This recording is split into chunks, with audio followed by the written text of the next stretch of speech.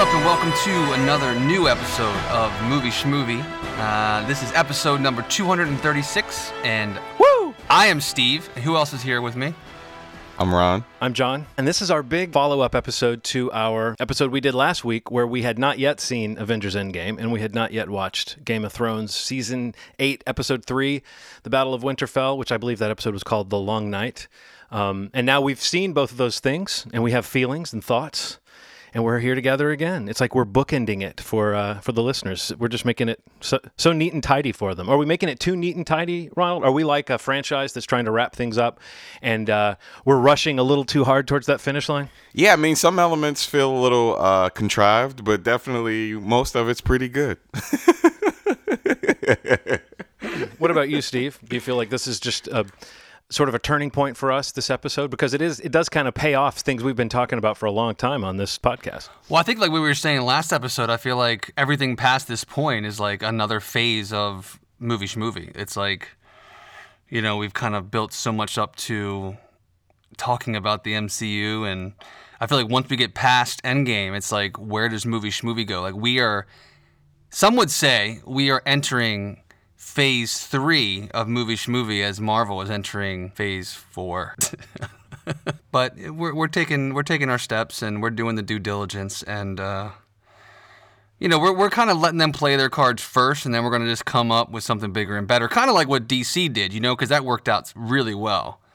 Yeah, they waited, they saw what worked for Marvel, right. And they said, you know what, let's not do that. Right. So yeah, we're going to do that, except the opposite of that. But yeah, man, it's cool. It's cool to finally be here and to be able to talk about you know, this period of MCU and seeing where it goes and what we've come to. And even though Spider-Man: Far From Home is like officially the last film of the Phase 3 films, it's like, you know, it is whatever that means. It is. This is like the end of something huge, and you know, both in terms of films and this podcast talking about these films and, you know, just pop culture in general and movie going in general. It's just like it's a pretty huge thing, and it's good that we can kind of finally get to the point to talk about how you either feel it paid off or didn't pay off. So it's cool that we're going to do that now. Yeah, so I guess that necessitates us. We will talk about some spoily stuff later, but right now, if you're listening and you haven't seen Endgame, I think we'll tailor the first part of this conversation towards people who either have or haven't seen the movie. So we won't get into plot specifics, but we will talk about where this movie sits in the kind of timeline of these movies, this franchise that you were mentioning, Steve, this kind of giant, sometimes lumbering and sometimes excellent franchise that Marvel has put together. And I guess that would be the first question, just generally. Do you guys think of Endgame as a worthy successor to the other films? And did it kind of provide a sense of being a wrap-up, even though we know there are more movies just around the corner? Yeah, I mean, honestly, yeah, I feel like it did in a lot of ways. And, you know, while maybe some stuff in the movie can be picked up and picked apart, I don't really find myself choosing to do that. I just think that for what they've done with these films over the past 10, 11 years, well, I mean, obviously it's unheard of. I mean, even conversations about Star Wars and Bond and like other movies that have kind of built around a universe and had like this, you know, this idea of redefining in ways what a franchise can be over generations, especially. You know, I think Marvel and what they've done with the MCU is just unprecedented, and it's kind of changing the way that studios approach intellectual property, and also, you know, how they're approaching releasing movies. And obviously with the way Disney Plus is coming up in the fall, I think that's going to have an even bigger effect on what Marvel is putting out into the entertainment stream than we even expect. And, you know, I just think that, you know, it's kind of cool to finally get to this point and to see, you know, my feeling is that it paid off in most of the ways that I needed it and wanted it to. And it's kind of made me, you know, kind of feel refreshed to kind of reset and see where they go next, and kind of, you know, excited to see what some of these new characters that they're going to be introducing or new properties, you know, that they're going to be bringing into the fold will mean, and what they'll do, and what new ways they may figure and find ways to push the whole MCU and the idea of these franchises in the next decade, you know, because it's not going to stop in any way, because it's all culminated in what could end up being the biggest movie of all time. So, I mean, it's exciting, and I look forward to it. You guys know how I felt about Infinity War. I had some issues with it, and as I came into this one, I was pretty enthusiastic. I felt like the marketing for this one was pretty cool. I was ready for something that felt different tonally than what we had seen in Infinity War for a bunch of reasons, right? This one not only delivered, but it exceeded my expectations. And I'm like you guys. I've seen all the movies. We could debate whether they were all kind of coherent in the way that they came together in the universe and all that stuff. I think it pretty much ramped up in the last couple years. I'd say like 5 years. Let's say 5 years. The last 5-6 years is when it really started to feel like they were connected, really interconnected. And I think that is, like Steve was saying, unprecedented. You hear in Controverse, you hear what they're trying to do with the monster universe over at Universal. I think that this movie, this franchise, this whole world that we've seen, for better or worse, has changed the face of movies forever and ever and ever. This one paid off more than I could have ever expected. There was chemistry on the screen that I just had never seen. Something that I wanted from Infinity War that I got in this one, which is like kind of the humanizing of the situation. I mean, you were seeing people disappear in the last one, but seeing the results of that and seeing the human side of it really made this movie so much more than I could have ever expected. I teared up a bunch of times. My girlfriend cried a bunch of times. This was the movie that I wanted to see. They paid off. Disney Marvel, for better or worse, is doing something that I think is beneficial. And if these group sort of events that feel like everybody has to see it are very rare, man. And it feels good to say that we experienced all this stuff together. And, we all watched it, relatively around the same time. And it seems like we all have tingly feelings about it. So there's something to be said about that. Yeah, I guess I can kind of third what you guys just said. I thought this was an extremely successful payoff. And that idea of being a payoff, you mentioned the fact that over the last 5-6 movies, whatever, they've really been aiming towards this storyline. Whereas in the early movies, there were these token references to the different Infinity Stones. Right. And in Ant-Man, you got the Quantum Realm, and then we had Thanos popping up here and there. So there was this suggestion that it was going to happen. But I remember a few years ago, we said, have they really done a good job of setting up Thanos as this ultimate villain? Have they really set up this Infinity Stones plotline as a coherent storyline? And I think at the time we felt, no, they haven't. And then what I thought Endgame did, in addition to sort of lingering on the grief of the characters after Infinity War that you referred to, Ronald, which was some of the best stuff in the movie, some of the richest stuff in the movie anyway, was seeing how these heroes deal with a situation where they couldn't be the heroes. But I thought this movie did an excellent job of looking back at those earlier films that may not have been as connected and bringing them into the fold. I won't say how because that might be a spoiler, but I thought this movie did a great job of kind of giving you that greatest hits of the Marvel Universe feeling. And it did go back to the beginning and refer to these things specifically that now seem kind of iconic in some places, but in other ways, it was just like a new way of looking at these movies that we've seen for years. And I thought that was a really creative thing they did in Endgame that made it, in a way, a more self-contained movie. And really a love letter to the Marvel Universe. That might sound kind of narcissistic, but I thought you mentioned how for fans of these things and how people have been following these movies, this movie really was fan service, but in the best way. Like, I don't know why that term has to be a bad thing, but this was a gift to people who have been following these films, and especially people who have invested in these characters. And of course, it's blown up the box office, which we may have predicted, but I didn't expect it to do over $1 billion in a weekend. That's kind of unheard of, right? Oh yeah, I mean that's what I'm getting at in my initial thoughts was just that what this film is doing to just expectations for franchising, for IP, and like you just said, for box office. It literally hasn't really ever been done at the level it's being done with this film and this franchise. That's happening now. Even as we're recording this, numbers are coming back that suggest that this movie would be over $2 billion by by the end of the second weekend, which is Yikes. it's just that's like insane. I mean, like it's really is. truly insane. I mean, and while I am holding out hope, and I do feel like it has a really good chance at topping Avatar as like the globally the biggest film of all time. I think Avatar is like $2.7 billion. I don't know if the box office is too front loaded for Endgame, only because it's coming out in the summer, just like Infinity War did, to have that that repeat viewing, the multiplier that is really needed to kind of get to the point that like Avatar and like movies like that and Titanic got to.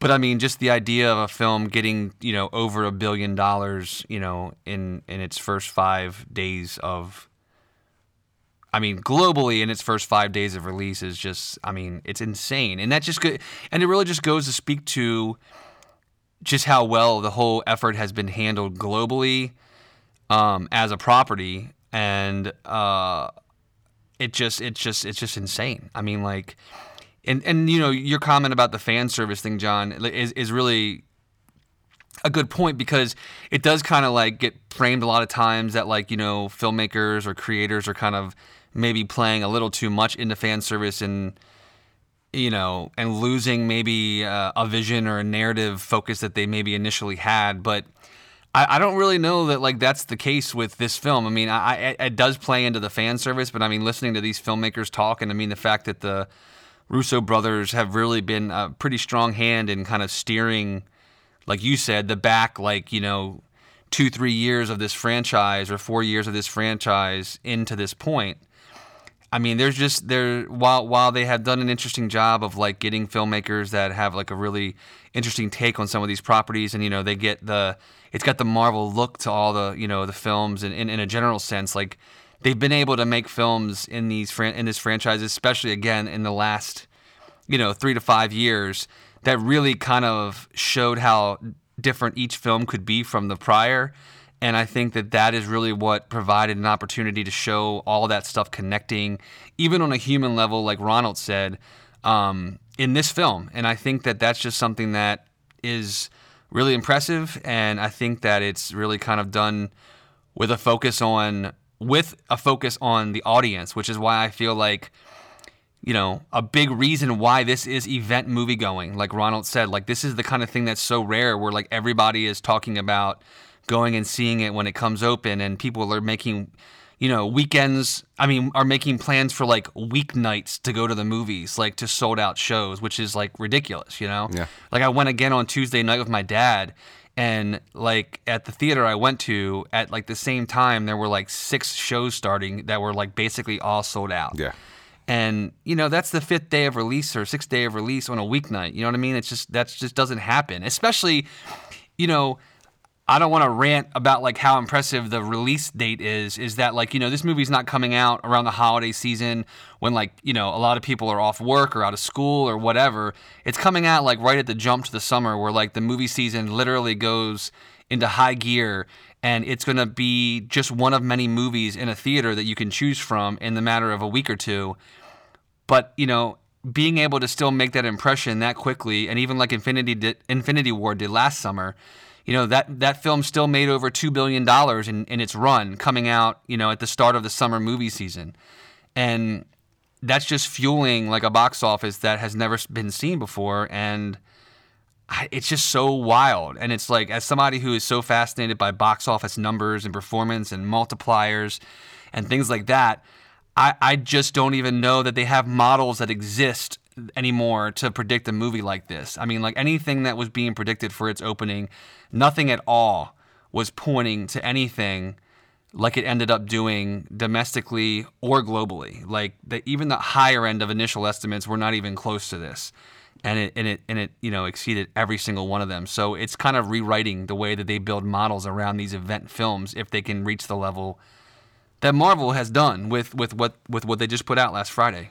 Yeah. In addition to the box office, there has been this cultural conversation that just won't stop around this movie. And it's to the point where I think, well, I'm glad I'm a fan, because if I weren't, I would be annoyed and sick of hearing about it and sick of the cute references. One of the cool things about the internet is that you could turn it off, right? I think there's like this common misconception that the internet follows you all around.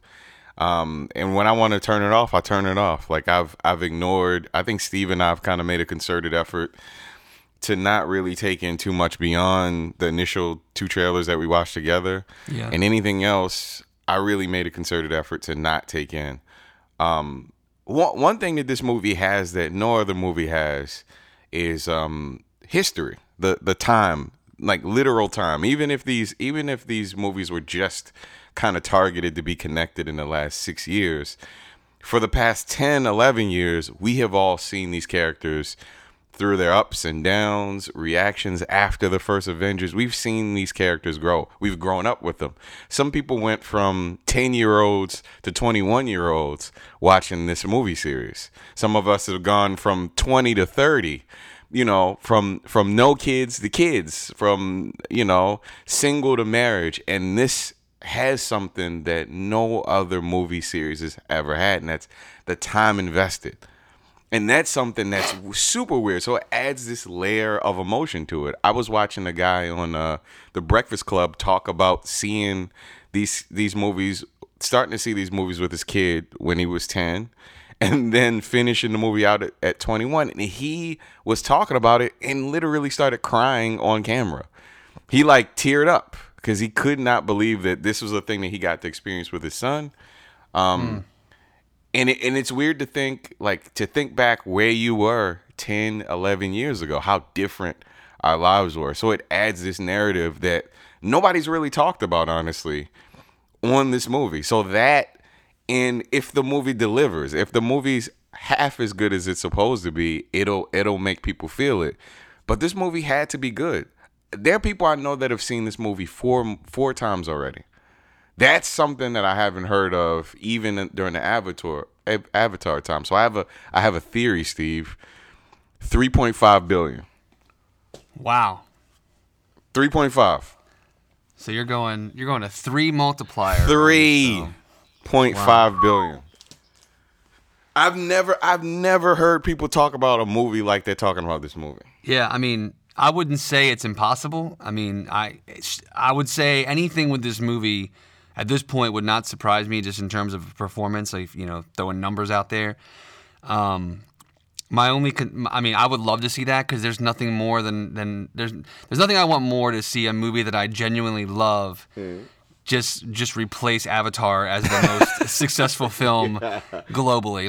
That's something that I will always be rooting for anything that gets close to that I even genuinely at least like or really like. But I genuinely love this film, and I just I don't know in today's landscape with how many movies come out in this season of the year, with movie release schedules, if it can hold on and have that high of a multiplier. But man, if it does, let me just say this, Ronald, I'm buying you 2 scoops of ice cream. I appreciate that, man.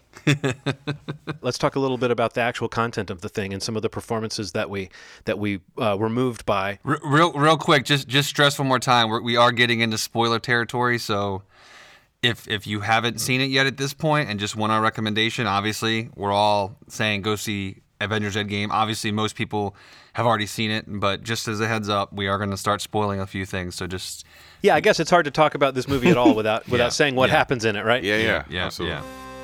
Hey, this is John, just letting you know that if you want to hear our Avengers spoiler discussion, keep on listening. However, if you don't want to hear Avengers Endgame spoiled for you, you can jump to about 50 minutes into the podcast to hear us talking about the latest episode of Game of Thrones, the big battle at Winterfell called The Long Night. But here come the Endgame spoilers. What do you guys think about some of the outcome of this movie? The collateral damage, Ronald, was mentioned by you as being kind of low for this type of movie. I wonder sometimes whether we're too bloodthirsty with how we approach these things. It's all about who's going to die. But there was the promise of kind of clearing the decks and doing some bold things that feel more final in this film. And the fact that you liked it so much, Ronald, makes me think it must have overcome your suspicion that they weren't really going to change anything. Oh, yeah. So I guess one of the things that maybe we should discuss is the trajectory of what we thought was going to happen versus what actually happened. It ends, Infinity War ends, Thanos snaps his finger, half the population disappears, and we're plopped into this new world. How do you guys feel about how that was handled in the new movie? I mean, honestly, like you said, Ronald, I tried to not read as much as possible about what this movie actually was going to be about in terms of the actual story. So to be honest with you, like I genuinely felt like it kind of subverted some of my expectations. I did not expect them to find and kill Thanos in the first 15 minutes of the movie. Yeah. I did not expect the time jump of 5 years. And, and I think that they even didn't expect people to think it was going to jump 5 years, because even when it hits that 5 years later screen, it kind of like, you can, at least I could feel the audience waiting to see what the 5 something was. Like, was it 5? Was it going to be a flashback? Kind of something you didn't know where the story was going to go, or at least I didn't.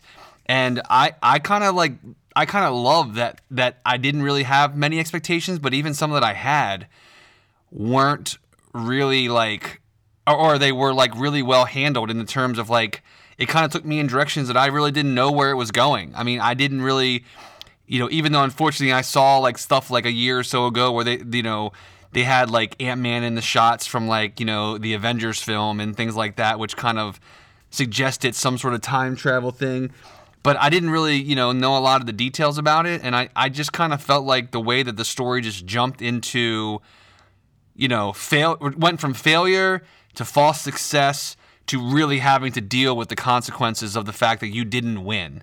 And I liked that a lot. And, and then from there it just jumps off with what their last shot is, I guess. But to be honest, like I just really thought that the way the story went in the first 30 minutes kind of surprised me.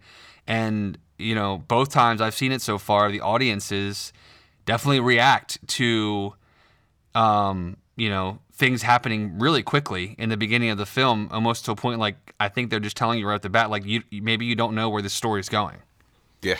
Yeah, I totally agree, Steve, in the sense that I had only watched the trailers, just like you guys said. Yeah. I had maybe watched a couple clips they put out, but they were still very early in the film clips, and they all seemed to be them kind of standing in the Avengers HQ saying, "We got to do something." It wasn't very revealing in the sense of what the plot of the movie might be. Right. It was an epilogue to Infinity War. It was a meditation on loss and failure, and then it was a nonstop like comic book panel that just kept getting bigger and including more characters and more sort of like more of that fan service, crowd pleasing stuff that they earned. They totally earned it. When those heroes started spilling out of those dimensional portals, when Black Panther came out, there were people behind me, a group of people 3 or 4 people, it sounded like, whispering, yes, yes, yes, yes, yes, yes, yes, yes, yes, yes. Because we all felt it. It's like, oh, they're all coming back. And then here comes little Doctor Strange floating out and Spidey swings out. And it's like, it doesn't matter if it's like CGI fest, and some of the effects look great and some of them don't always look as great. But like, it was just so moving. And I was just so right there in that moment. So yeah, they totally earned it. And they spent the whole movie earning that moment of joy where for just a second, Captain America is all alone and he's still going to fight. He gets up and he tightens the shield and he's like, all right, I'm still going to give it a go, even though I'm completely alone. Yeah. And then to your left, you wanted that moment. I'm glad that I had to wait for that moment, and I'm glad they gave me that moment. Yeah, I think one of the coolest parts about the movie series, as Thanos started to come in and his eventual end, is the idea that Thanos is really only a small part of all of this stuff. And I guess the idea is like, despite the fact that these people are superheroes, and I think we like to think of ourselves as heroes, superheroes in a way, like I think they were all capable of pretty amazing things. There is this thing that kind of lingers in the back of our head that we could lose anything at any time.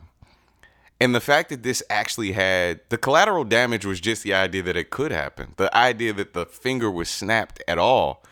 And I didn't get, you kind of don't get that right away in Infinity War, but it makes it pretty obvious in the second movie that the collateral damage was done. The damage is the idea that like you could die.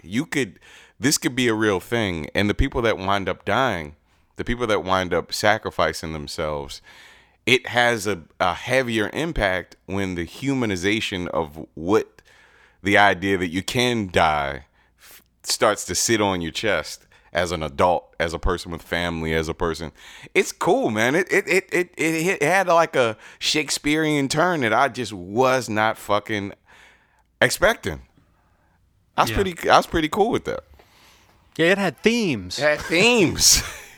Yeah. You know how I feel about themes? I mean, the whole thing about fatherhood really yeah. hit me. Robert Downey Jr. in that scene with John Slattery. It's two great, super charming actors bouncing off of each other. But it just put, I don't know, it was so heartwarming and tragic, and it added to the feeling I was getting of like, oh, this might be Tony Stark's last hurrah. But I still didn't feel like it wasn't inevitable that he had to die, because he had the whole fatherhood issues of his own to deal with. So it could have been that the resolution of the film was him finally settling down and being a dad.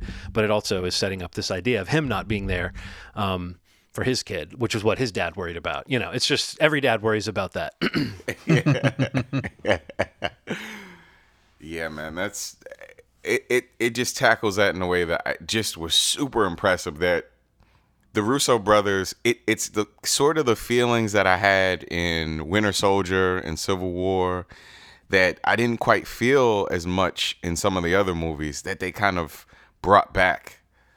I think they did a fucking incredible job of that. So. Yeah, I think like one of the big things that they really have focused on, even from when they came into the MCU, and I mean, this is a bit of a cliche, but I mean, they really do focus a lot on narrative. And I think that, the way that they were able to kind of tie some of this stuff together in this story by taking, the way they approach the time heist and the characters that they separate with one another for their, respective missions to retrieve the stones from the past. And, I just think the way that all was handled is really a sensitive task. And I think that they just did a really great job trying to balance it all. And I think overall, one of the things I wanted to kind of throw out there and get your take on this was that, like, everybody, we've all made comments about, like, the end of Infinity War, excuse me, most of the characters that kind of, dusted were characters that would be involved in and big parts of what is going forward with the MCU, whether it's in a theatrical window or if it's on the Disney Plus service or whatever it might be. But I think that was such a really smart decision to take those characters and remove them from the timeline for a bit, to really allow the stories of the core Avengers to come to an end, or to have some sort of resolution, so that when they do come back in that big moment that John mentioned, you do have that sense of like they're back in the fold, and then they will take this from here kind of feeling, or at least that's kind of what I felt.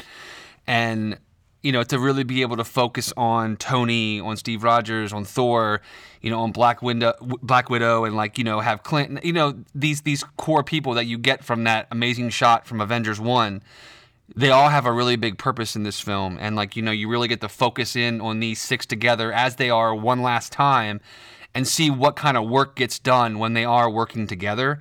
And it's just, I thought it was just such a cool way to kind of round this out in this film at the end of these 22 films, so that the MCU can go forward with these new characters that will take it into the next generation, the next decade, whatever, and it's just like a really impressive thing to think of it, that they decided to do it that way, to say, yeah, this title of this film is Avengers Endgame. So it's like, you do get to see that core six, doing one last massive thing together, and seeing how and if they are going to come out of it alive, and what that means for them and those around them, and including the rest of these superheroes. So I don't know. I just thought that was a really kind of interesting way to take the story and to let this movie really finish it out. And the moment that John mentioned also, like, the wide panel shot of Captain America on the left side of this grand landscape all by himself, and like watching Thanos' like army just descend from the skies and cover the land, and like Thanos just standing there on his little rock, and there's just like one guy on the left side. It's just like, what an amazing shot. I mean, just bonkers, like mind-bending shot in a theater on the screen. That's fucking magic. Like, it is magical to see an audience react to that. But I do have to say, the moment in the film for me, and I feel like probably the most giddy I've ever been in a movie theater, and the most I've probably embarrassed my wife in public ever, is probably when Captain America wields the hammer, Mjolnir. I completely lost my mind when that hammer like levitated, knocked Thanos out, and just like goes right back to Cap, and he's got the shield on one hand and the hammer in the other.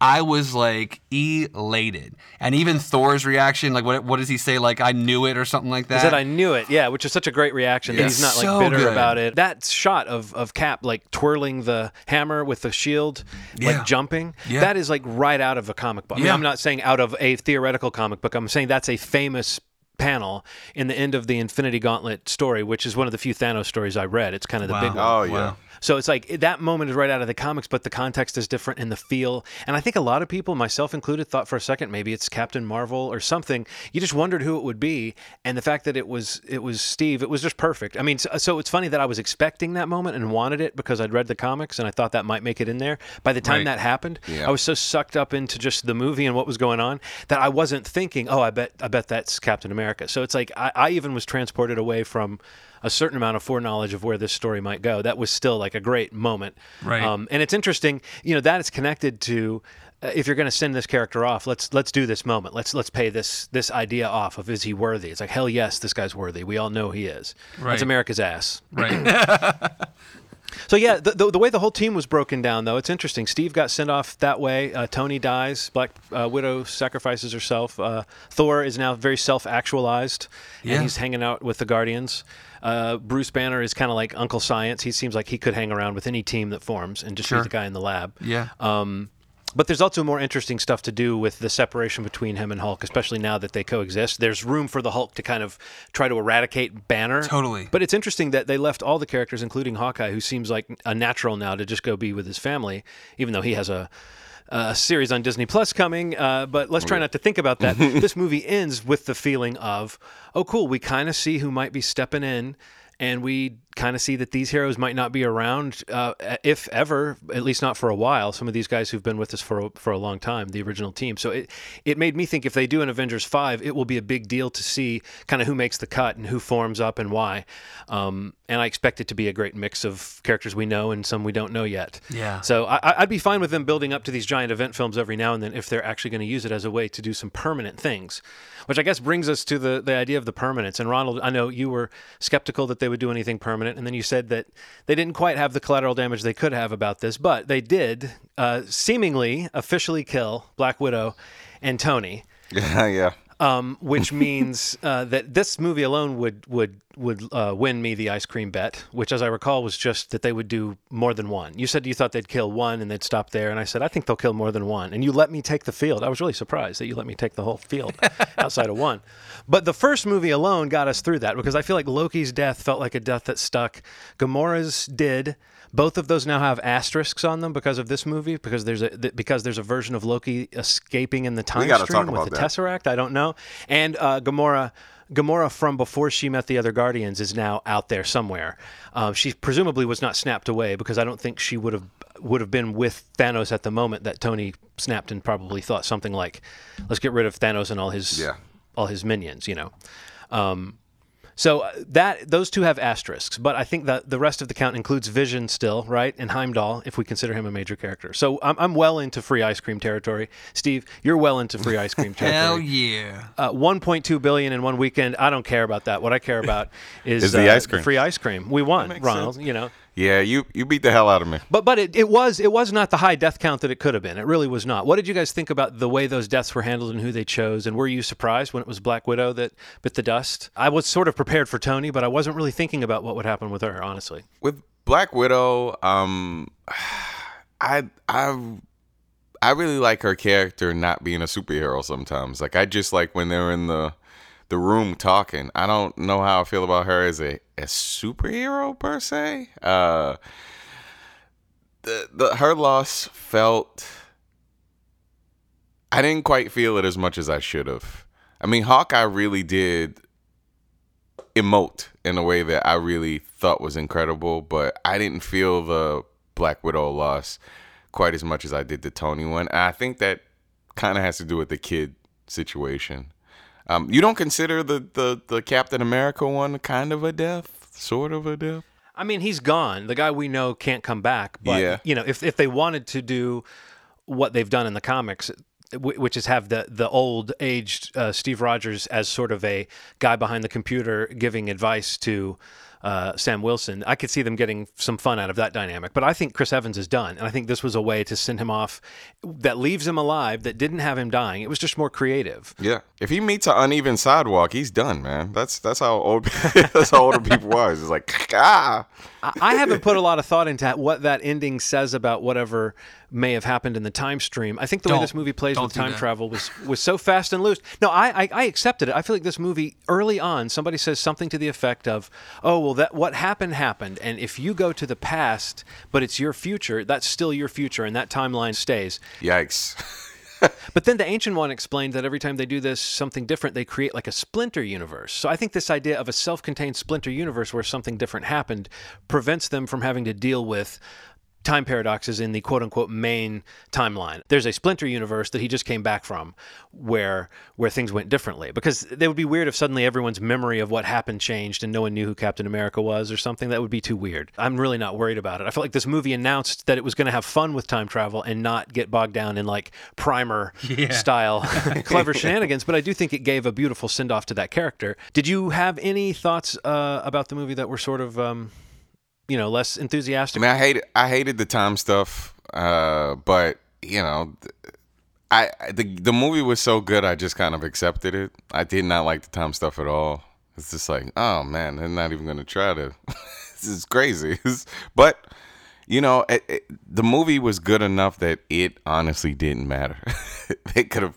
They could have used an 8-bit scene for every time that they travel back in time, and I would have been okay with it. The truth is, they can, in future films, deal with some of the questions that you would have. So maybe in a couple movies, you'll feel like, oh, they dealt with the time problems. Because I kind of think that we might see some consequences for them just mucking around in the time stream. Like, there might be some plot about that. But I don't expect them to immediately call back to this type of storyline, because I think if time travel is used too often in these films, or if that kind of power that was represented in these movies is used too often, it takes some of the fun out of the, if you can always just go back in time, then that becomes an easy solution to almost any problem. Right. And I don't think they're going to do that. I don't think they're going to keep going back to that well. They're going to suggest there's some reason why you shouldn't do that lightly. So, no, I'm interested to see, and I think you're right, Ronald. It will hurt your head if you're trying to get hung up on the logic of it. Don't even try. I think for me, if there's anything that I thought wasn't handled as well as I expected, in Infinity War, I really thought that the Guardians of the Galaxy as characters felt like themselves and really kind of popped. And in this movie, even though it really wasn't about them, even in their brief moments, I kind of felt like they were a little underserved. And as cool as it was to see Rocket Raccoon just kind of hanging around with the Avengers and going on missions with them, he didn't really get to do any of those. Like Rocket, I found to be a very emotionally moving character in the Guardians films, and even in Infinity War, he had the stuff with Thor where they were becoming friends, and in this, he just felt like he was a background player. And I think that Peter Quill, it's kind of weird that in his own movies, he is this kind of soulful guy who's trying to do what's right, and we see how he bungles through, but we see that he's essentially trying to be a hero, and he's trying to live up to some of this potential. But in this movie, he was just kind of reduced to a butt of a joke, and then the same joke over and over again. And I kind of felt like, oh, if I was James Gunn and I was watching this, I would think, okay, in Guardians 3, I have to remind people that we have pathos for Peter Quill. He's not just a dipshit, Yeah. But I feel like in a movie where they're trying to serve 50 characters, I'm fine with them saying, okay, these 20 are just going to be, background characters. Oh yeah. It made sense to me that they would focus on the original team and let some of these, people that came later that have future movies lined up, let them be developed in other places. But I thought maybe James Gunn was on set throughout the production of Infinity War, and he was not around Disney offices much during the production of Endgame, was my guess. And that might be why those characters just sort of felt like background players. Even when they popped out of their portal, it was just kind of like a composited image, it felt like, of them going like, rawr, it didn't really feel like them. But I love the idea of Thor hanging out with them. I think that could be a fun dynamic. And that tells you what Guardians 3 might be. And if that's what it is, then I'm definitely interested. Same. Yeah, I would probably echo something Ronald said earlier. Like, I kind of felt while I liked the scene overall, I didn't really feel the impact of Black Widow's sacrifice as much as I would have hoped to.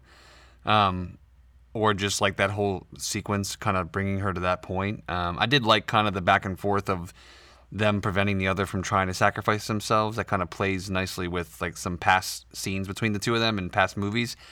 But Right. that one felt a little underwhelming to me. And then I'll be honest, like, I've said it so many times when we talk about these movies, I don't know the history of these characters in the comics, but I kind of felt like the passing the shield to Sam scene didn't like hit me in, I guess, in the way that maybe it should have or could have. You know why, Steve? Why? They haven't done anything in recent movies to set up like after Winter Soldier, their relationship was really very brotherly and very like, okay, these guys are tight, and they haven't done anything in the last 2 or 3 films to really feel like that connection is that meaningful. So I felt like if they were going to have him hand it to anyone, it would have felt more meaningful if he handed it to Bucky. Right. But Bucky gets like a bro hug, and then Sam gets the shield. Now I think that's partially because a very famous iteration of the comics has him holding the shield, and I think a lot of people are excited at that notion. But I agree, it was a neat idea, but it didn't have a gut punch quality to it, which I think it could have. Somehow that moment should have felt more momentous, because that idea of legacy heroes and passing it down, we've seen it in the Ant-Man films, right? But it's a cool thing, and I think we can hope to see another Iron Woman or Iron Person, or there's different characters who've worn the suit. And also Rhodey, War Machine, in the comics has stepped up to be Iron Man at different times. So right. There's a lot of characters around for whatever they want to do in terms of cameos and team ups and a giant movie like this if they want to do it. There's a lot of possibilities, and they haven't announced a whole lot with these characters yet. So I think maybe we're in an age where Marvel plays their cards a little closer to their vest in terms of absolutely those announcements, and I like that idea of being somewhat surprised by what might be coming. I don't even know what's the movie that's coming early next year. Is that Black Widow, the prequel film, I presume now? Yeah, that's shooting this year. And the Eternals, I believe, is shooting this year. And then Guardians 3 shoots in 2020 or end of 2020. And then what's the other one? I'm not familiar with the character. I know there's another property that's Shang-Chi or something like that. Yeah. That's another one that's being made. And somewhere in there, Doctor Strange 2 and Black Panther 2. Yeah. Doctor Strange 2 is in 2020. So that and Guardians, I think, are 2020, and Shang-Chi. But the real question, is really to kind of, I think the reason that a lot of it's being held close to the chest this go-round as opposed to announcing this massive slate of movies. I mean, I really think that they're navigating how to handle the Fox acquisition. And what they can do and how prominent things like Fantastic Four will be in the next phase of Marvel movies, because it's going to be there. There's no doubt. Or things like the X-Men, removing it enough from this last iteration of the X-Men with Dark Phoenix coming out next month. It's, I think it's just a really big, it's a pretty big planning happening right now. In the MCU and with Marvel Studios that, it's going to be different, man, and it's going to be cool, and I can't wait to see what they end up doing. Yeah, I do like not knowing exactly what it's going to be, but they do still have a lot of great people in their stables, even if we're to believe that most of the original team has finished their contracts. Now, I've heard Chris Hemsworth say he would play Thor forever, and I'm happy about that. And I think they have Mark Ruffalo for one more Hulk movie, which is rumored to be a team-up movie, since they still can't do a straight-up Hulk film due to the way they share the rights with Universal. It's strange they can't call it the Hulk or the Incredible Hulk. Those both sound promising, but they don't sound like anything they have to rush to do. So it's kind of fun that we might go a few years without seeing some of these actors in some of these roles. And then when we see them again, it will have significance. Like, this movie did a good job of having Paul Rudd kind of step up. And, he kind of got the arc that Peter Quill didn't get to have, of being the guy who everyone is insulting, but who we gradually see has this great utility. And I didn't mention, but one of my favorite moments, just in terms of pure comic book bliss, was him popping up out of the rubble as Giant Man, holding the Hulk and Rocket Raccoon and War Machine in his hand. It's like that in and of itself. It's just a beautiful image, and it's so much out of a comic book. And then him stomping on monsters, as he goes through and punching those weird alien spaceships out of the sky. It was like, that was so satisfying. Were either of you surprised by the lack of presence of Captain Marvel? Yeah, I was pretty surprised. And I understand that. I mean, we kind of talked about this, that her scenes were filmed a little before the actual movie was filmed, so she looks a little different. Right. She looks a little more fancy, which is interesting. And Brie Larson doesn't seem like she's quite figured out what she wants to do with the character yet either, in a lot of that stuff. And some of the stuff, like her hanging out in the HQ, I liked those scenes of her talking to the team. But the kind of big, money shots of her, like out in space or whatever, those moments felt a little like she didn't quite know what she was doing yet. But, it's not like it was her fault. I think the movie does use her in a strange way. And don't you think it's similar to the way they used Black Panther after Black Panther had this huge impact, and then along came Infinity War, and he's kind of just in it? You guys have kind of skipped over the greatest Avenger that hasn't been talked about, and that's that rat that landed on all the controls in the van and made it all possible. That's pretty much saved the MCU. So we need to celebrate this rat. Just put pictures of rats up and with halos on their heads, and that rat saved the day. And nobody seems to be talking about him. What was the name we gave the turtle in Creed that was watching them having sex on the couch? Coitus Turtle. Oh my God. Coitus Turtle. And Quantum Rat. The real heroes of the movies. Yep. I smell our own little cinematic universe boiling up over here. Well, does anybody have any other thoughts about Endgame before we move on to the other game that we watched this week? I think that's it for me. Yeah, just absolutely loved it. It delivered for me on every level. Every emotion, the theatrical experience with a sold out crowd is like one of the best times I've ever had in a movie theater. And again, some of the most, my engagement in watching the movie was some of the most vocal, moments for me ever in a movie theater. And it was amazing, man. And I don't know that I'll ever, I don't know, I hope I do, but I don't know that I'll ever experience something like that in a movie theater again. So it's appreciated, and hopefully, if you haven't seen it or want to see it again, try to see it with a sold out crowd if you can, on a big ass screen, and that would be your best bet, because I don't know how many movies like that are going to exist anymore, with the way things are going with theatrical windows and everything else that we always talk about on this podcast, but yeah, man, I just want to, I don't know, not that our podcast reaches these people that make these movies, but thank you to everybody, who made these movies, because it's been an amazing experience for me watching these over the last 11 years. Like, Aaron and I, my wife, started dating right around when the first Iron Man came out, and going to see these movies together, like Ronald said earlier, has been an experience that culminated in this experience, seeing Endgame. So it's been a really important, thing to me to see in a theater every time these come out. So, it's just been awesome. So, it's just kudos to everybody involved and for seeing it through. Really cool. And yeah, man, go see it in theaters if you can.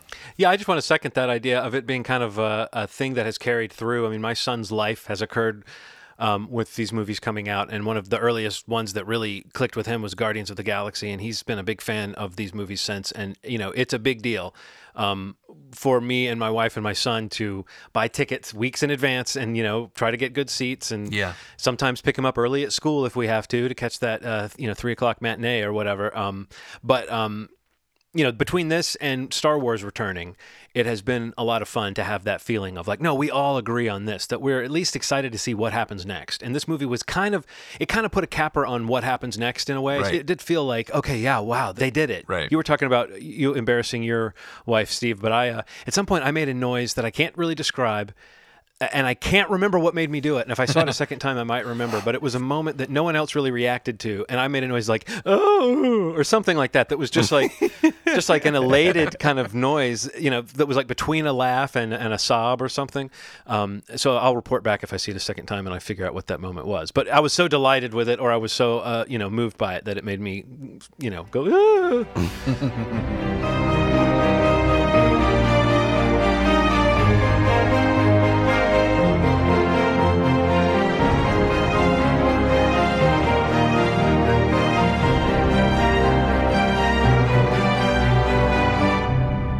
Well, Game of Thrones aired the third episode of its 8th season, its final season, this last Sunday, and we sort of talked about it in advance because we knew that it was going to be a big battle episode, and those are usually pivotal moments for a Game of Thrones season in that they're big production numbers. There's a lot of budget that gets poured into the dragons and in this case, the Army of the Dead. It was positioned to be the thing we kind of saw coming this season. One of the things we knew was going to happen was this standoff at Winterfell, and they were gradually collecting characters we loved and putting them in harm's way. And we finally got to see how it played out. What were your impressions about The Long Night? I'm new. I'm the newer Game of Thrones fan out of the three, I'd say, the three of us. And I watched a couple of the seasons over, like 5, 6, and 7, kind of over again. And I was ready. And this is something that's been culminating. We've been waiting for a while for this to happen. The Night King, what the fuck is he gonna do? Is he the coward that I think he is? What's gonna happen? And this, I don't know if this is historical, right? It's the longest fight scene. It's the longest fight sequence ever filmed, or battle sequence, or something. I don't know how official that is, but I heard that somewhere in movies or television. They say. I have never seen anything that focused on one area that kept me so immersed quite like this. That I had some issues with the lighting of it. Like, it felt kind of Dark Knight-ish, the way that some of the fight scenes were filmed, for obvious reasons, because you feel what they're feeling when winter kind of starts to really sweep over this place. But it was beautiful, and the fighting was incredible. I don't know if I've ever seen anything like it. It's hard to describe. I can't really describe it. Maybe I'll hear you guys talk about it, and then I'll have some more words, but my mind was blown, and I was satisfied.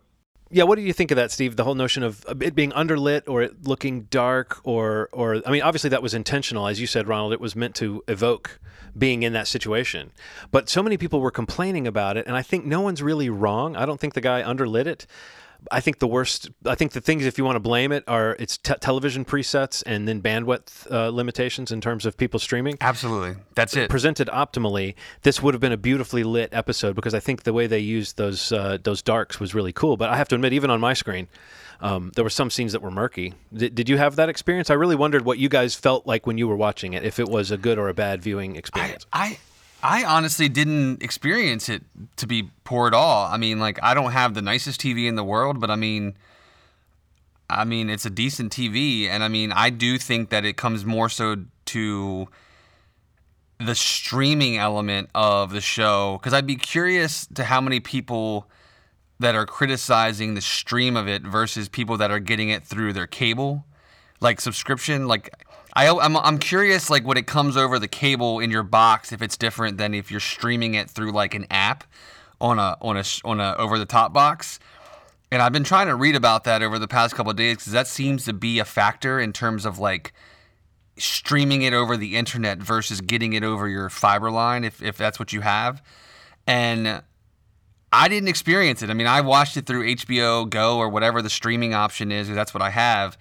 And I mean, yes, the episode was dark, but it was completely. I believe, and even from what they've come out and said, I mean, like, the cinematographer has even addressed it, like that. It's in, that's the way it's shot, like that's the way it's supposed to look, and I think it does kind of hurt itself in a way, because some TVs don't look great, and watching it on a tablet or on a computer, over the internet, maybe the stream quality isn't that great, or maybe it's downgrading it as it's streaming if your signals or if your strength is not that, high, or whatever the technicalities of it are. But I don't know, man. Like I've actually watched it like 3 times. I've watched it on 2 of my TVs and on an iPad, and I don't know that I have really that much of a criticism for it, because I guess a part of me is just expecting it to be that way in a way because of the environment, because of what it is. It's literally a long ass battle at night in the dark for the most part, with basically being lit by fire, and that's it. You know what I mean? Like that's what you're talking about. So I don't know like what my expectation would have had to been to really be able to have the criticism that a lot of people are having. It's valid. I get what they're saying, and I have seen some screenshots of like what people are like describing, and I don't know, just maybe I watched it in a optimal environment that thankfully I didn't really see that or experience it. So what were some of the things that surprised you, if anything? I would say the big one for me was just how quickly the Night King storyline was wrapped up. That any questions I may have had about their agenda and their society seemingly are irrelevant to the true finale of the show. But I don't think that's true. It's not like they negated the importance of him, because it was still a major thing for Arya to jump in and do that. Like, we thought the whole point was going to be that when everybody's squabbling over the throne, the Night King comes in and like reminds people, okay, there's a bigger problem. Well, that sort of happened, but now the Night King's gone, and so we're back to squabbling over the throne. I think that surprised me. I didn't expect to have 3 full episodes to deal with the aftermath. How did you guys feel? Did that seem abrupt to you, the resolution of that? Did it seem right on time? They have been setting up this battle since the first episode, the very first scene, which introduced the White Walkers as a major threat. Did you have any letdown that they were snuffed out like that? Not really. I think I had this idea that the Night King was kind of a coward anyway. Like, he didn't seem like he was like a frontline fighter. Every move that he's done is kind of like, you got my block. Let me pitch this thing at this dragon. Let me command these people from all the way up over here. It's interesting to see that once somebody got really close up on the Night King, that the results were what they were. There was some terror inducing shots, specifically Arya kind of trying to make her way through the library. Yeah, that was great. That led up to that moment that was so fucking scary to me that I hadn't felt in some horror films sometimes. That was done so well, man. It felt like it had 7, 8 genres in one episode. How the hell did that happen? How the hell did they manage this? Yeah, Well, I heard that they were going for like equal parts suspense thriller, horror film, and action film, and it kind of moved between those modes. And I watched it with Henry. When I saw it didn't say graphic nudity in the opening warning about what was in it, I said, Henry, do you want to watch Game of Thrones with me? Because my wife is out of town, and I have to watch it with somebody. Right. And he kind of thinks it's cool. He likes the battle episodes. And he, at that moment, said, oh my God, this is like a horror movie when she was in the library. And it was really well done. And I also love the stuff with her and the Hound and Beric, the way that Beric sacrificed himself and the Hound kind of found his courage through the idea of protecting Arya and making her passage clear. It seems like one of those things that you could say came out of nowhere, but it also was set up very well over many seasons that Arya would be the right person for the job. So that was not like unfair storytelling. My only compunction was I would have loved to have maybe gotten another scene or two that kind of hinted at the White Walkers' society, because I just find them really eerie and kind of interesting, and they never really did amount to more than just ice zombies in the end, So in a way, it's fitting that they're gone, and we're going to have more interesting villains for the last few episodes. What about you, Steve? Did you want more from the White Walkers, or did you feel like you got all you needed? I felt pretty satisfied, to be honest with you. I feel like having this huge culmination in the middle of the season, I think if you understand the show, you've got to know that there's going to be something bigger and more important to the story still coming in the next episode or two. So I don't know what scenarios I see that I would have seen this episode ending without some sort of defeat against the White Walkers in some way, or the Night King in some way. Whether it was Arya or whether it was the way it went down, I don't know that I really thought of any of that. But I feel like it just does a really great job of just making me more curious about other things that were happening in the episode that weren't really strictly about the Night King. Like I'm really intrigued to see, what happens after this battle, at Winterfell with all of these groups together and, how that's dealt with. And I mean, I'm super curious about Bran because like he's, I don't know, there's something bigger going on with Bran, I think. And I wouldn't be shocked if there's some major thing that happens in these these next couple episodes involving him. And I don't know what that looks like, but it just seems like so much time has been spent with him and like the information that he possesses and maybe is or isn't telling everybody. So I don't know. It didn't feel like a letdown to me at all. I personally didn't see the Night King as like the ultimate, villain of the series or the ultimate, battle of the series. Whether this battle in scope is the ultimate battle is a different story. But I mean, like in terms of the importance of the end of this story, I don't know that I ever saw that. 'Cause I don't know how that would happen without one of the most important characters being involved. With Cersei still down in King's Landing, and it just makes me really even more intrigued to see what's coming. I mean, I saw an article talking like Emilia Clarke talking about how like the next 3 episodes are bigger than that episode, or Wow. that episode 5 is really the episode that is going to like blow people's minds. Okay.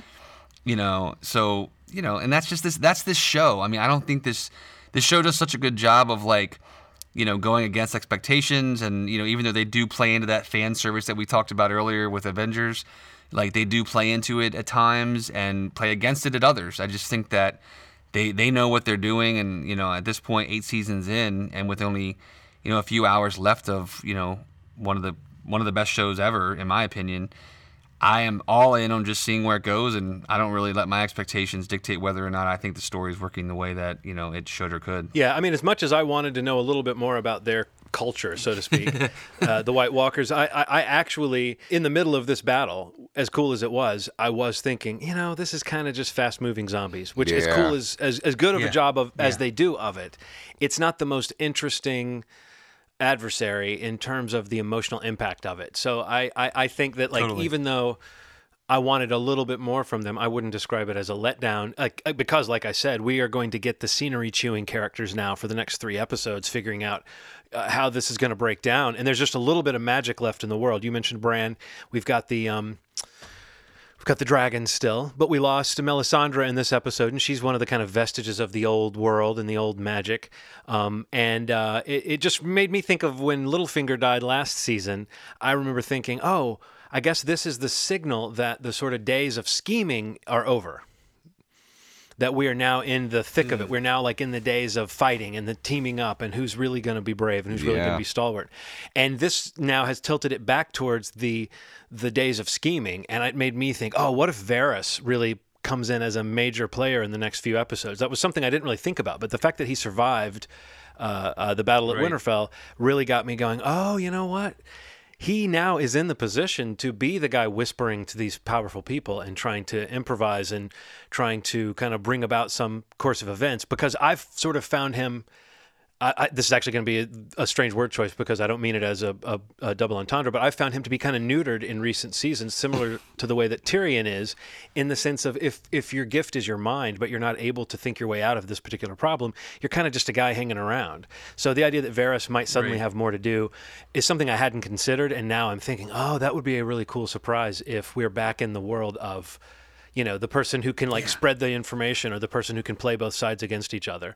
So that might be a real turn I didn't expect. But yeah, I was a little surprised at how many people made it out of this. I'm not disappointed. I think some people seem mad that more beloved characters didn't die in this battle. But I thought that, outside of maybe a couple more characters that I thought would have gone, I thought maybe we would have been hurting a little bit more or surprised a little bit more. But the ones we got seemed major enough. I thought Theon and Jorah both felt like the right kind of death for those guys. Like Theon, especially going into this episode, I thought his arc is complete.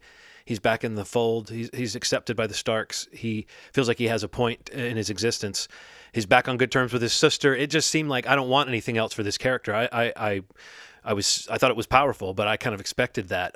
So that felt major, even if it wasn't like as painful as losing, say, Brienne or Jaime or Tyrion or someone like that. Did you guys feel that the deaths hurt, or did you think they were just the sort of, to use a phrase we've used a lot, collateral damage? That they have to have at this point in the show's story as it's winding down. Well, I mean, this felt like in the way that the fingers got snapped in Infinity War, the finger got snapped in Infinity War. Like the collateral damage, I don't quite feel it quite yet, and I think the next episode will do that for us.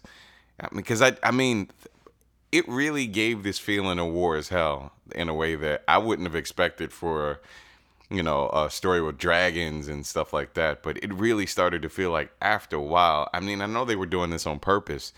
As the zombies started to just fall, as the whites started to just fall in places, I was like, man, there's more.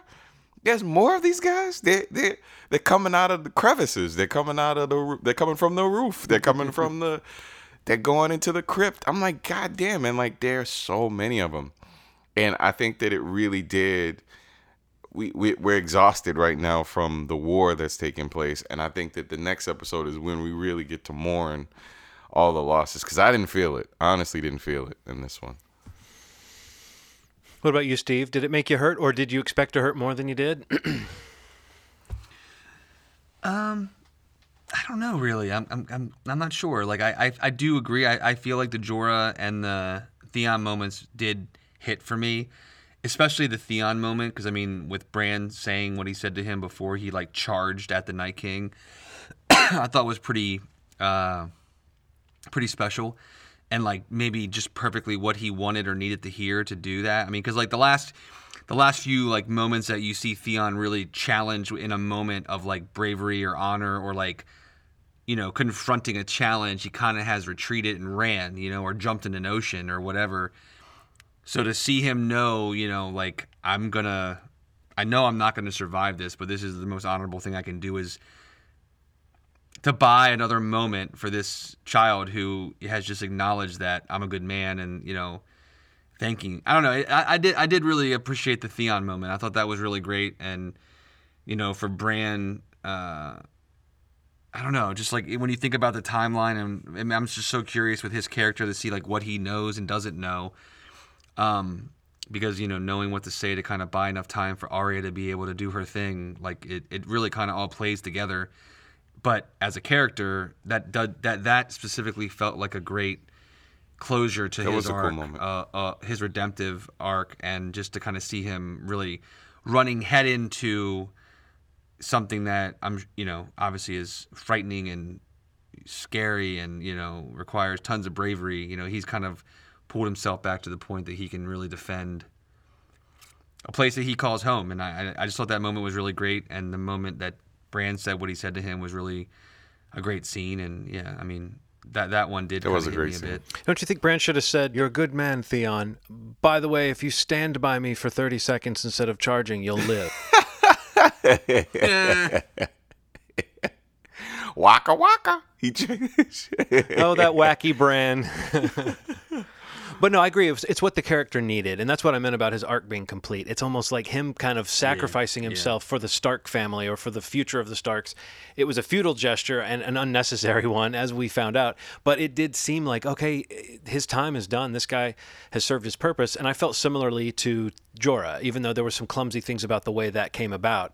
I thought him essentially taking multiple spears and swords to the midsection instead of Daenerys, taking those wounds. Like that was what he needed to be. He needed to be a pincushion for her in the end and save her from certain death. It doesn't really make sense why some of the tactical things that she and Jon do with the dragons in that, even with the storm clouding their vision, it felt like there were some plot contrivances to produce that, but I didn't mind it. I thought that it was fine to picture that these fallible characters that we know to be fallible have continued to be fallible. Yeah, absolutely. And I think even Jon being kind of ineffectual and Daenerys not really being neither one of them was sort of the chosen one, so to speak, in this battle. Yeah. I think that's fine. I think that there's 3 more episodes to go. And also it's fine to say, yeah, the people who are set up to be the biggest heroes, they're sort of symbolic, but what have they done for us lately? Arya really was the one who got to shine. Now that makes me think, she got to kill Littlefinger. She got to kill the Night King. I don't know that she now gets to roll down to King's Landing and kill all the people down there that I was sort of thinking she might kill. So I might be suddenly worried about Arya when I wasn't really before. I'll keep Tyrion on the worried list, and I'll add Arya to it.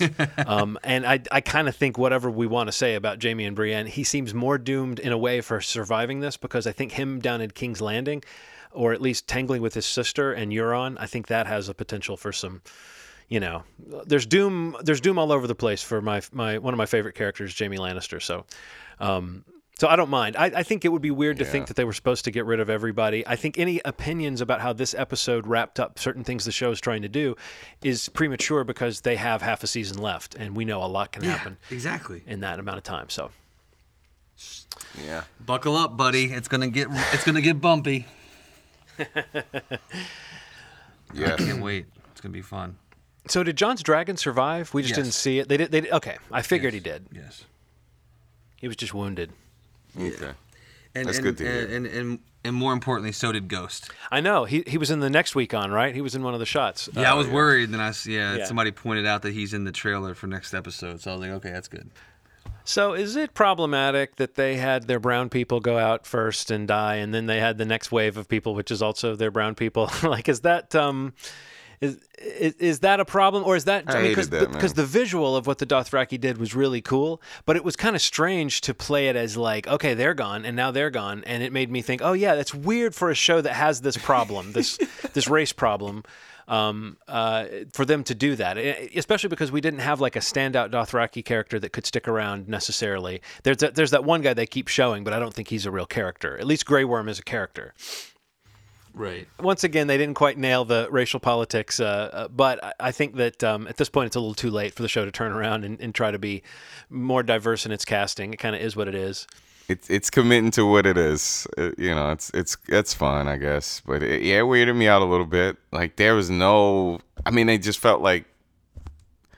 I don't know. Just extras that were going to get destroyed. They didn't have any sort of depth or anything like that. But it's neither here nor there, I guess. In terms of the Shakespearean stuff, it adds to the effect that Daenerys is losing a lot in this place. Yes, she came to this place with everything, and now she's sort of down amongst the mortals in terms of what she's capable of doing. And Jon is arguably, I guess, definitely has a better claim to the throne than she does. I don't know how that would go in terms of the bloodline, but I guess it would go to the son, not the Sister. the sister. That's wacky. It's wacky misogyny. I've seen a lot of people criticizing this recently for saying this is a show that reimagines the Middle Ages, and can add dragons and zombies, but they can't add people of color, and they can't add equality for women. Like, we have to stick to certain things that were accurate to the actual Middle Ages, but we're going to throw in fun fantasy stuff. It is a little bit inconsistent, but I have a feeling in the prequels, there's rumors of them trying to remedy some of those problems with the casting in the prequels. Have you guys heard much about that? And how do you guys feel about a prequel at this point? Do you sort of want this story just to end, or do you think you'd be interested to see it pick right up in a different era? Because I do want there to have some finality to this. I don't want people to say, wait for the prequel to find out about this or that. I want this to feel like an ending to something. And I have a feeling it will. But, I think we've talked about this a lot. Just the idea of things you have to kind of accept that if there's a nickel to be made. Yeah. An entity like HBO is not going to let this property go. No, not at all. I mean, I'm okay with a prequel as long as it's one of those things like Better Call Saul, where the payoff to connect the two takes 4 or 5 seasons. You know what I mean? I like the idea that if something's distant and then eventually it starts to come closer, I'm good with that. But nothing that's immediately like 5 hours ago in another place during this whole event, and they just show it from another angle. I don't want that yet. I think the one they're shooting a pilot of is rumored to be thousands of years before, so it really shouldn't overlap. Well, that's good to hear. I don't even think Melisandre is that old. So I thought that ending was actually kind of beautiful and haunting, the way she drops her necklace and wanders off into the snow, and we see her kind of dissipate into an old person and then into kind of a corpse. Yeah. That was really like her job was Absolutely. done. And did that make you think maybe the her god is the one that works after all? She actually kind of, she's been wrong a bunch, but in the end she kind of put her money where her mouth was, and Yeah. I don't know, that was kind of She cool. lost faith for a second. Yeah. She lost faith for a second as she was, as the whites were getting closer, and it came through, and it's pretty interesting because it seemed like at some point that she was just kind of babbling, but to see what's happening now, it's a testament to the idea that everybody kind of has a role in what's about to happen in the next couple episodes. I love that, man. So. All right, any parting thoughts before we, come back next time and talk about an indie film or something healthy like that? Some roughage in our diet? Not for me. I think I'm pretty satisfied with the two offerings that we reviewed. Yeah, man. Hey, real quick, did want to mention that the other big movie, the other film coming out this week that I actually did see was the new Seth Rogen and Charlize Theron rom-com called Long Shot. In theaters this weekend, if you're looking for something besides Endgame. I really enjoyed Long Shot a lot. It is like a tried and true, like 90s rom-com, Julia Roberts, Richard Gere type of thing, like where they're playing up that kind of trope, but flipping the roles of the gender, and they have great chemistry together. It's super funny, great supporting cast. I love Seth Rogen. I'm so consistently a fan of his films and the comedy that he kind of puts out, and it's one of the funnier movies I've seen recently. And, it's kind of overshadowed right now. I kind of feel bad. I don't know how well it's going to do, but it's, I think it comes out in theaters today when this podcast is dropping, hopefully, if we get this out on Friday. But Long Shot is a great rom-com, some great 90s throwback tunes, and just a really funny movie if you're looking for some romantic comedy in between Avengers Endgame and the last 3 episodes of Game of Thrones. It might be a nice palate cleanser for you, anyone out there looking for that, but it's in theaters this weekend. Yeah, otherwise, man, I'm good. You can find us Apple Podcasts, Spotify, Google Play, whatever podcast platform there is, we should be there. As we always say, if we aren't there, if you could let us know, that'd be great, and we would love to find a way to get to that platform for you. Facebook.com/movieschmovie, movieschmovie.com for past episodes, and I think that's all we've got. We'll see you guys in a couple weeks, and as always, you've made our day. Bye. Give me my ice cream. I can't wait. Come on, let's go. Ice cream, you scream, we all scream for ice cream. Rock, rock. Oogie, oogie, wah, wah, rah, rah, rah. Tuesday, Monday, we all scream.